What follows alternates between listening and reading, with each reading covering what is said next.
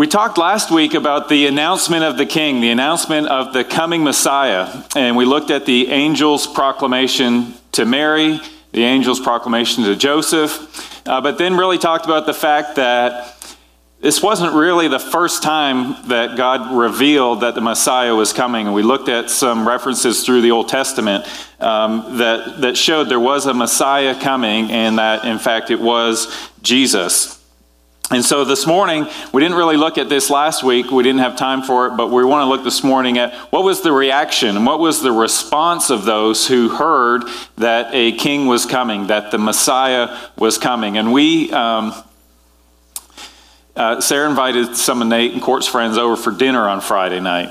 So I got this news that company was coming over. And so throughout the week, preparations took place. And so Sarah planned the menu. I went to Walmart and got the groceries.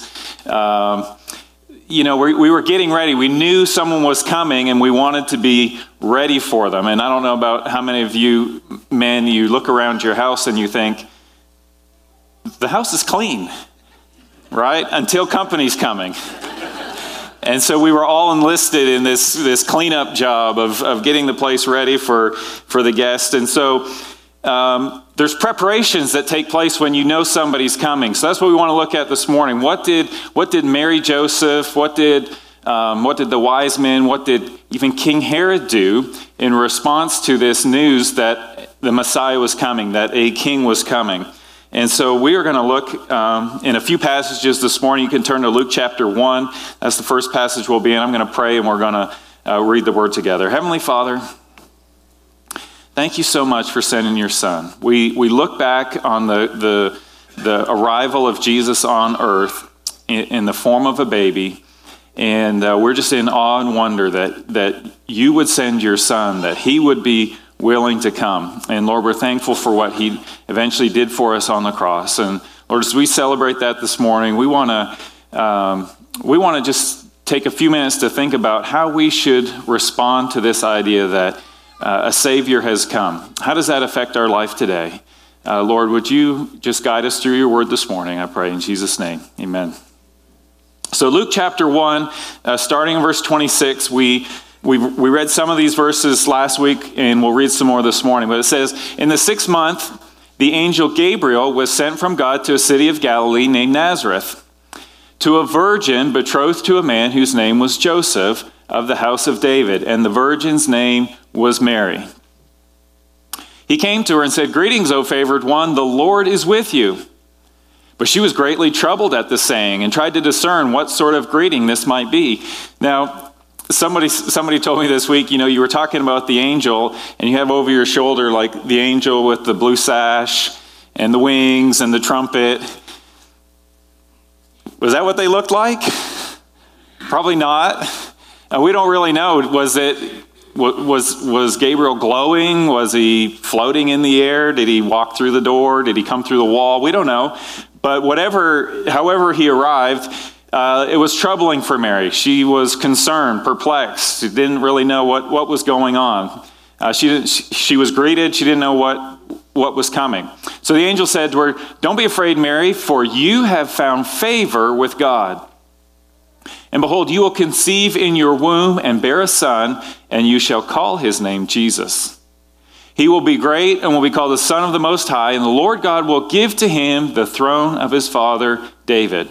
And he will reign over the house of Jacob forever, and of his kingdom there will be no end."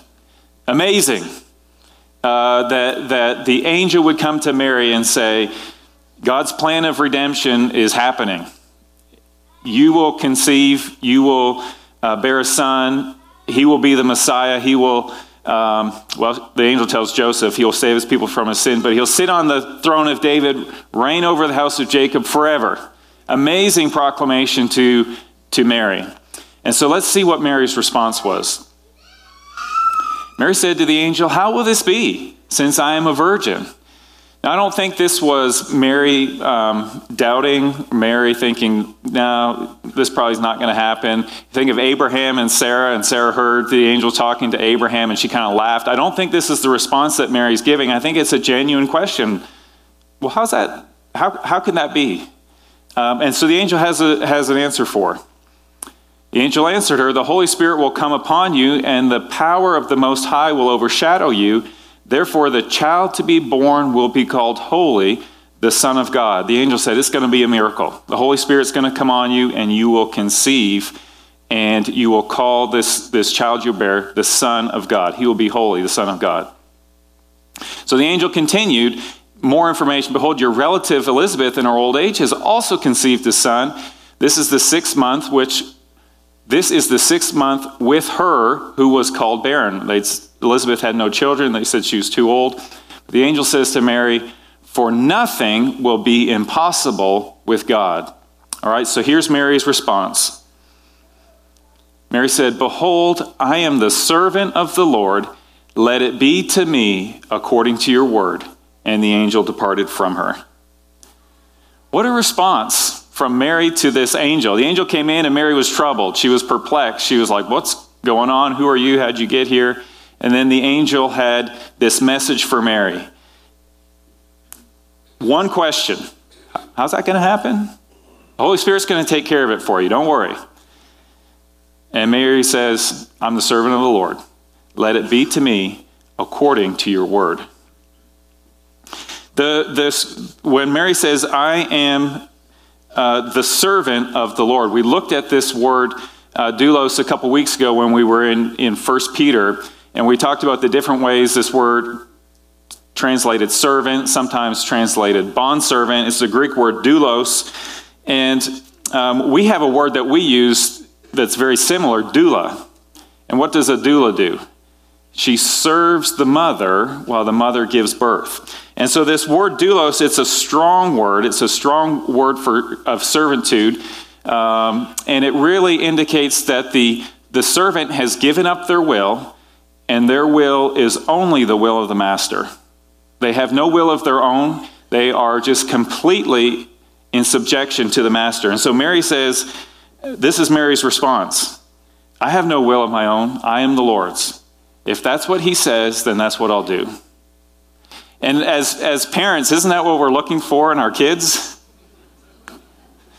Right, Suzanne? I got an amen from Suzanne. Right, when Suzanne says, "All right, Hunter, need you to help clean up dishes tonight. We clean up, let's get the food put away. We're going to put it up." What does she want from Hunter? "Okay, Mom, if you said it, I'll be glad to." Right? Jennifer, when you say, "Gabby, your room's a mess. It's time to clean it up." What are you looking for? "No problem, Mom. You want me to do it? I'll do it." Right? That's the kind of obedience God is looking for from us. That's the obedience that Mary had when God said, I've got something for you. And she said, "I am your servant. Let it be to me according to your word." God is looking for the same obedience in us when we read that we should pray for those who persecute you. We're supposed to say, "Okay, God, if that's what you want, that's what I'll do." Children, obey your parents. Love one another. "Okay, Lord, you said it, then I'll do it." That's the response that God's looking for us when we either read a truth in his word or we sense his prompting in our spirit. He wants that obedience from us, just like we see from Mary. So the question is, well, what does it take to have obedience like that? Like, we read this from Mary and we think, well, that's great, but how do we get that in our life? Well, when we went to Haiti in 2016, one of the town that we were serving in, there was a ministry there. It was called Faith and Action Ministries. And this was a group of men and women. They had nothing. Very little to no material possessions, no running water. Like, we're talking about a small town.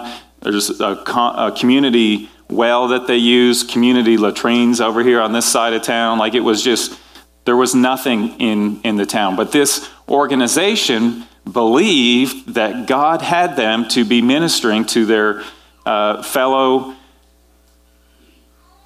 community members. And so despite the almost nothing that they had, they were devoted to serving the Lord, trusting that if God had something for them to do, then he would provide the means for them to do it. And so their ministry was called Faith and Action. They had faith, and because of their faith, they would take action. And I think this is how Mary comes to this response, because in verse 37, right before Mary's response, Gabriel's closing statement was, "For nothing will be impossible with God." I believe that Mary believed that. The angel told her that, and Mary believed that nothing was impossible with God. You want to know how Mary can say, "Okay, God, if that's what you say, I'll do it. Let it be unto me as you said it," because she believed that nothing would be impossible with God.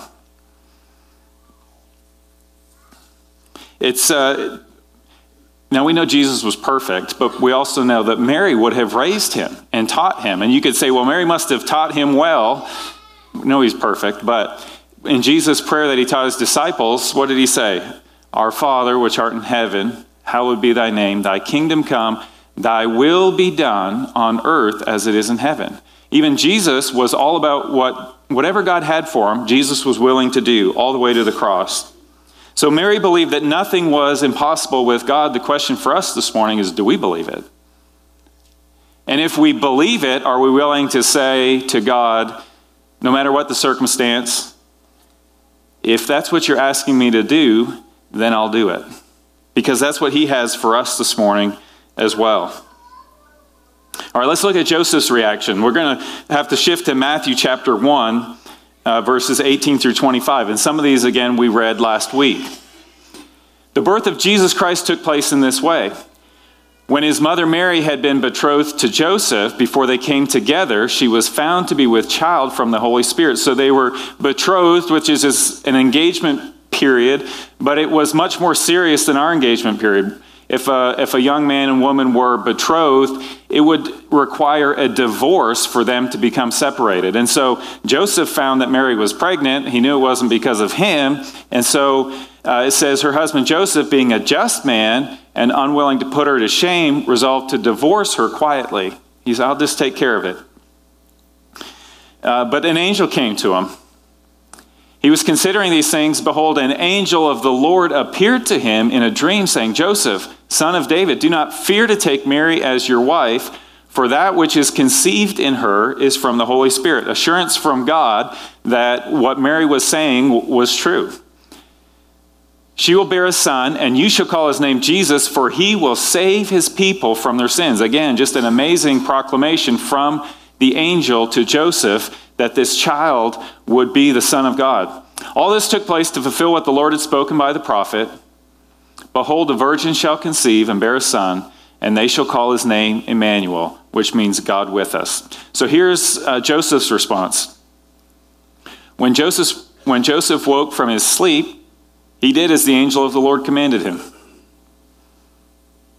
So simple, right? God told him what to do in the dream. Joseph woke up and he did it. He took his wife, but knew her not until she had given birth to a son, and he called his name Jesus. So this is our introduction to Joseph. We don't know a whole lot about him, but he seemed to be, it says here that he was a just man.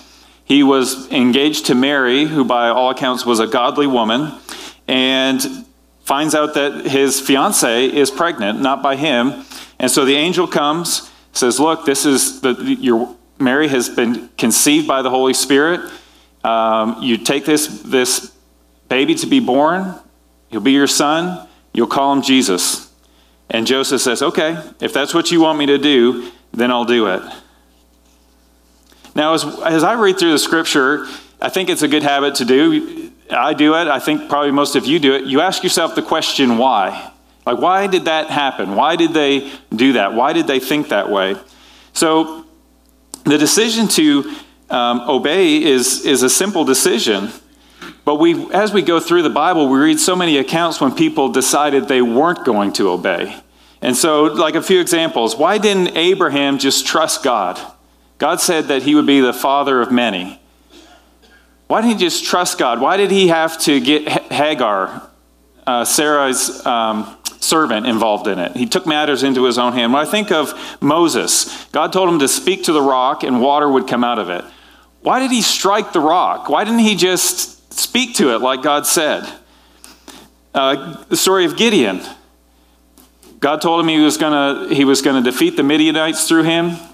And Gideon was like, I don't know about this. So he laid out the fleece. And I'm thinking to myself, you lay out the fleece, you get the answer you're asking for. Why wasn't that enough? Why did he have to ask for a second time? Why did Ananias and Sapphira, they did a good thing. They sold property and they gave the money to the church. Why did they have to lie about how much money it was? And then why do we have Joseph? God told him to do something, so he did it.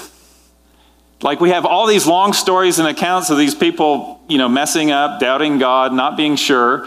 And then like one sentence of Joseph. God told him to take Mary as his wife, and so he did it. It almost seems too simple, right? Now here's the thing. The decision to obey is a simple decision. You just have to say, if that's what the word says, I'll do it. If that's what God prompts me to do, then I'll do it. Now, carrying out the decision, that can take great courage sometimes. It can mean difficult conversations. Maybe it ends up with a misunderstanding. Sometimes you have to persevere through doubt. But the decision to obey is a simple one.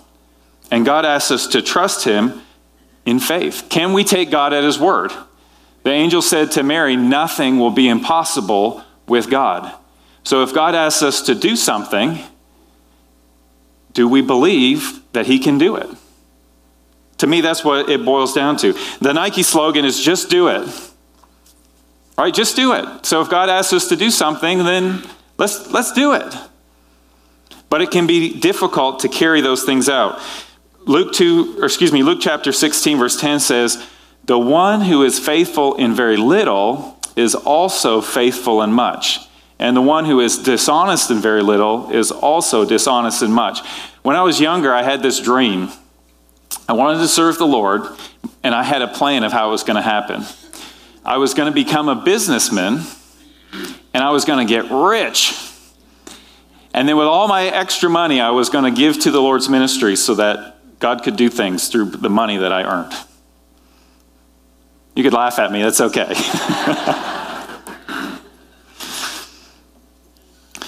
If we want to be used by God to do great things, then we start with just the little things. Talking to the neighbor. Raising your children up in church in the ways of the Lord. Just the little things that God's asked. When we are faithful in those things, then he will give us bigger things to deal with. Mary and Joseph. Simple obedience in response to what God had for them. Okay, the wise men and Herod in Matthew chapter 2.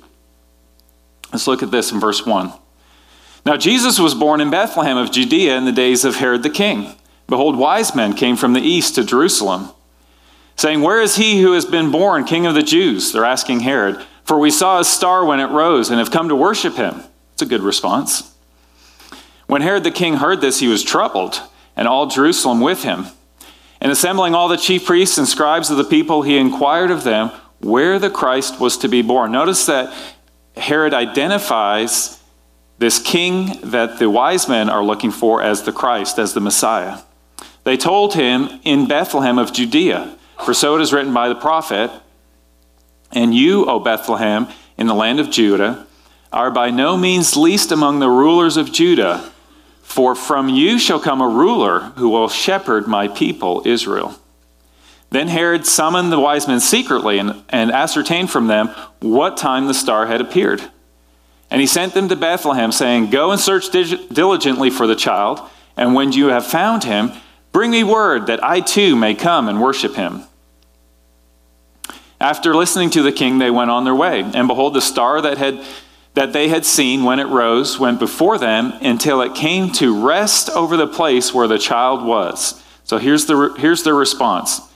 When they saw the star, it was over where the child was, they rejoiced exceedingly with great joy. There's some emphasis here in this statement. They didn't just rejoice they found where the star was, where the child was. They rejoiced exceedingly with joy, with great joy. They were thrilled that they had found the king that they were looking for, that they had found Jesus. And there's like Christmas time, right? You get together, family, friends, and a lot of times you see people that you haven't seen in a while. And when you meet, especially an old friend or a family member, you haven't seen them in a while, missionaries overseas coming home, there is joy and exuberance and great joy or exceeding rejoicing when you see someone, right? There's an excitement when you see them. It's not like when you go to work tomorrow morning and you're like, hey guys, how's it going? How's the weekend?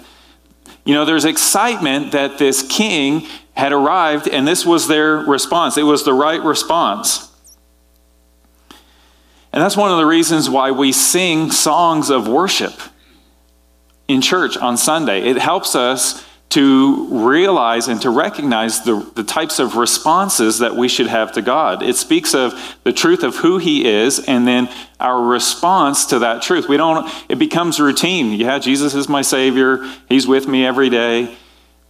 Sometimes we got to snap out of that and just think, he's my Savior.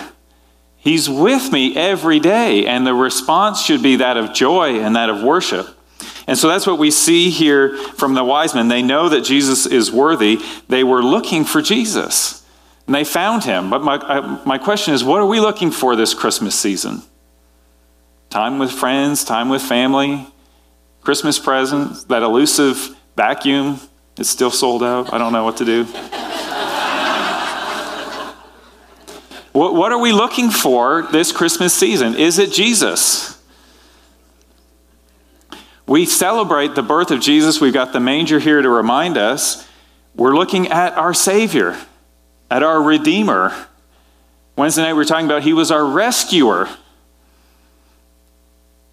And when we recognize that, then we should be joyful. We should be ready to worship. We should be ready to praise. We should have a desire to make his name great. So let's continue looking here at the wise men. What's their response? Going into the house, they saw the child with Mary his mother. They fell down and they worshiped him. They knew he was the Son of God. This is the correct response to God. Then opening their treasures, they offered him gifts, gold and frankincense and myrrh. Now, as a pastor here at the church, I kind of get a little bit of an inside look sometimes, and it's amazing. It's humbling to see the generosity of God's people when it comes to the work of the Lord. And the Thanksgiving blessings meal that we just did, almost 1,900 meals that we served to the community. I say we, 13 churches together. That's out of the generosity of people wanting to serve others and to share the love of Christ. Over here at the Hope Center, so many of you donated towards that project. And a couple of months ago, somebody familiar with the ministry said, I know you guys need more freezer space. You need more walk-in cooler space. I would like to donate a walk-in cooler freezer. Not a kitchen refrigerator, a walk-in cooler freezer. And when you leave today, look across the street. It's installed, it's running. We've got to get a roof over it still. But the generosity of God's people for the work of the ministries. This week, Herbie came to me and he said, hey, Jeff, we've got to buy shelves for that walk-in cooler freezer. Did you know it didn't come with shelves? I said, oh, I didn't know that. And so it's a big unit. And so he's got a list of things that he needs. And so we were talking about, how we're going to go about getting these. Before the morning was out, somebody had called me and they said, hey, I'd like to make a donation to the Hope Center that you guys have over there. I hear you need some shelves. How much is it going to cost? Send me the invoice and I'll pay for it. The obedience to give when the Lord prompts. I could just go on. This past week, 2 families received a good used vehicle that we just helped to facilitate because God's people, being sensitive to the prompting of the Holy Spirit, wanting to give to a family with a need.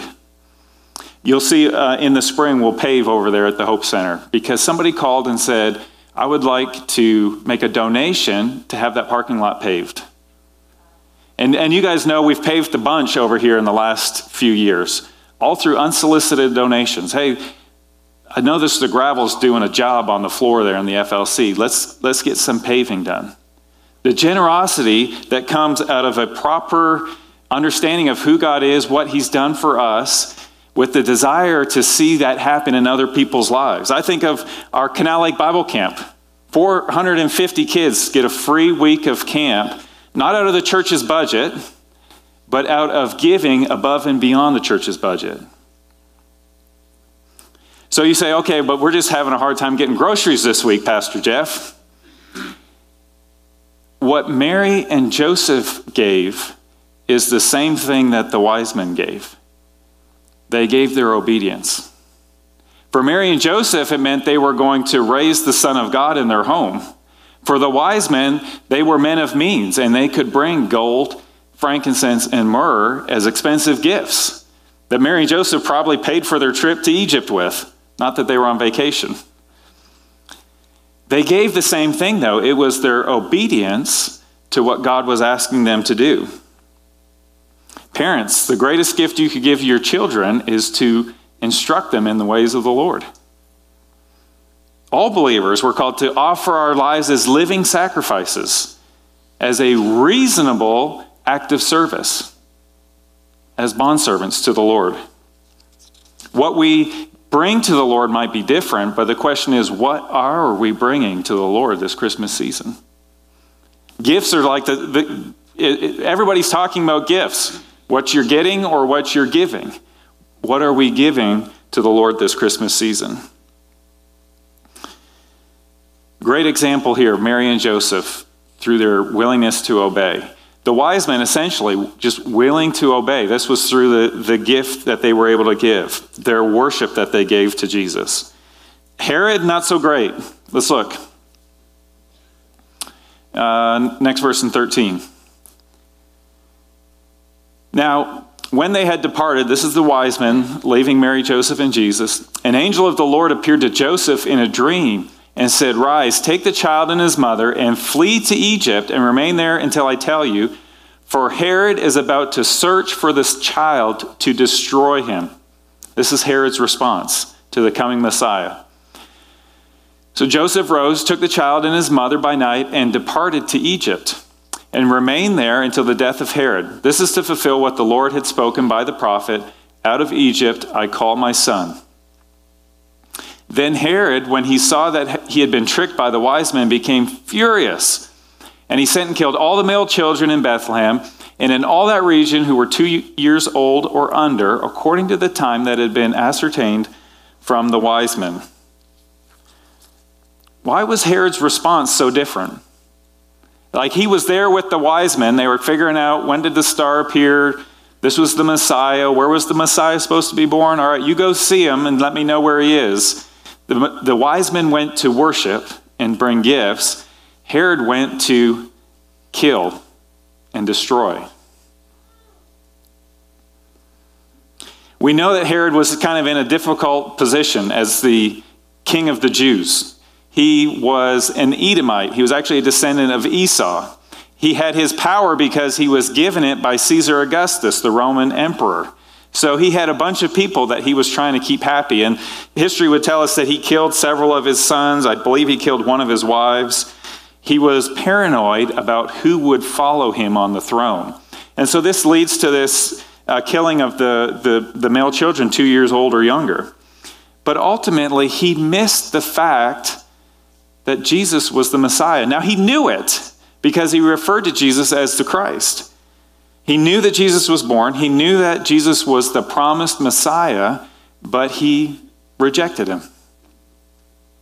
What keeps people from missing Jesus today? Why do people reject Jesus as their Savior? As believers, why do we miss out on what God has for us?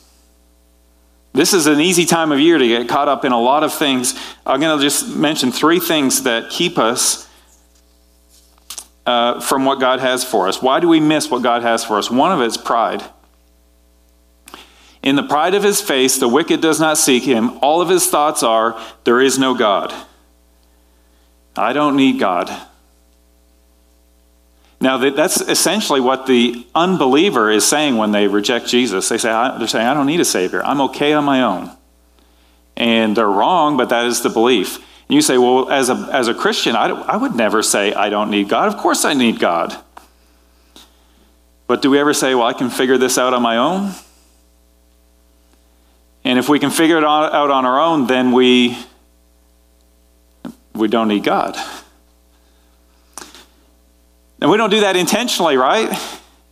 But through our actions and our thinking, sometimes we just push God to the side and say, I got this. I'm okay with this one. Misplaced love would be another one. 2 Timothy 3, verse 1 here says, understand this, in the last days there will come times of difficulty. For people will be lovers of self, lovers of money, proud, arrogant, abusive, disobedient to their parents, ungrateful, unholy, heartless, unappeasable, slanderous, without self-control, brutal, not loving good, treacherous, reckless, swollen with conceit, lovers of pleasure rather than lovers of God. I don't have time for God right now. I've got a lot of things I want to get done first. And then I'll get right with God. Then I'll do the things of God. I've still got young people, that's a lie from Satan.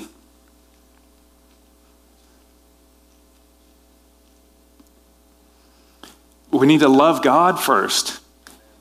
To say, I've got things I want to do, and then I'll get to that, is a trap that we can too easily fall into. For the unbeliever, it might be ignorance that keeps them from the Messiah. In Ephesians it says, now this I say and testify in the Lord, that you must no longer walk as the Gentiles do in the futility of their minds. They are darkened in their understanding, alienated from the life of God because of the ignorance that is in them due to the hardness of their heart. Again, speaking of the unbeliever, we have people, despite the fact that we live in Blairsville, Georgia, in the Bible Belt, and there's Christmas carols on the radio 24/7, there are people that need to hear the good news of the gospel right here in our community. There are people who have heard it, and like Herod, they know he's Jesus, they know he's the Son of God, they know he died on the cross, but for some reason they're still rejecting him. As believers, we get caught up in the season, and we have too many things to do, and we just kind of push God to the side. Whether it's the Christmas season, or it's the spring season, or it's the summer season, there's always a reason. So the question is, what will our response be this morning to the baby in the manger? Mary and Joseph, their response was, Lord, if that's what you want me to do, then I'll do it. Simple obedience. The wise men, their response was a response of worship, of wonder and awe, that he is the Savior. He came to save us. He came to redeem us. He came to restore us. And rightly, they worshiped him, and they gave their gifts to him. Are we looking to get or to give during the Christmas season? Are we willing just to incorporate simple obedience to God's truth in our lives? Let it be according to your word. Or more like Herod. I've heard that. I don't need that. I'm actually going to do what I can to push that aside. You guys are here this morning. We're here to worship. We have worshiped. We're learning God's word together. And this has gotten heavy, and I didn't want it to be heavy. I wanted it to be a good Christmas message. But maybe we just need to be reminded of what Christmas is all about.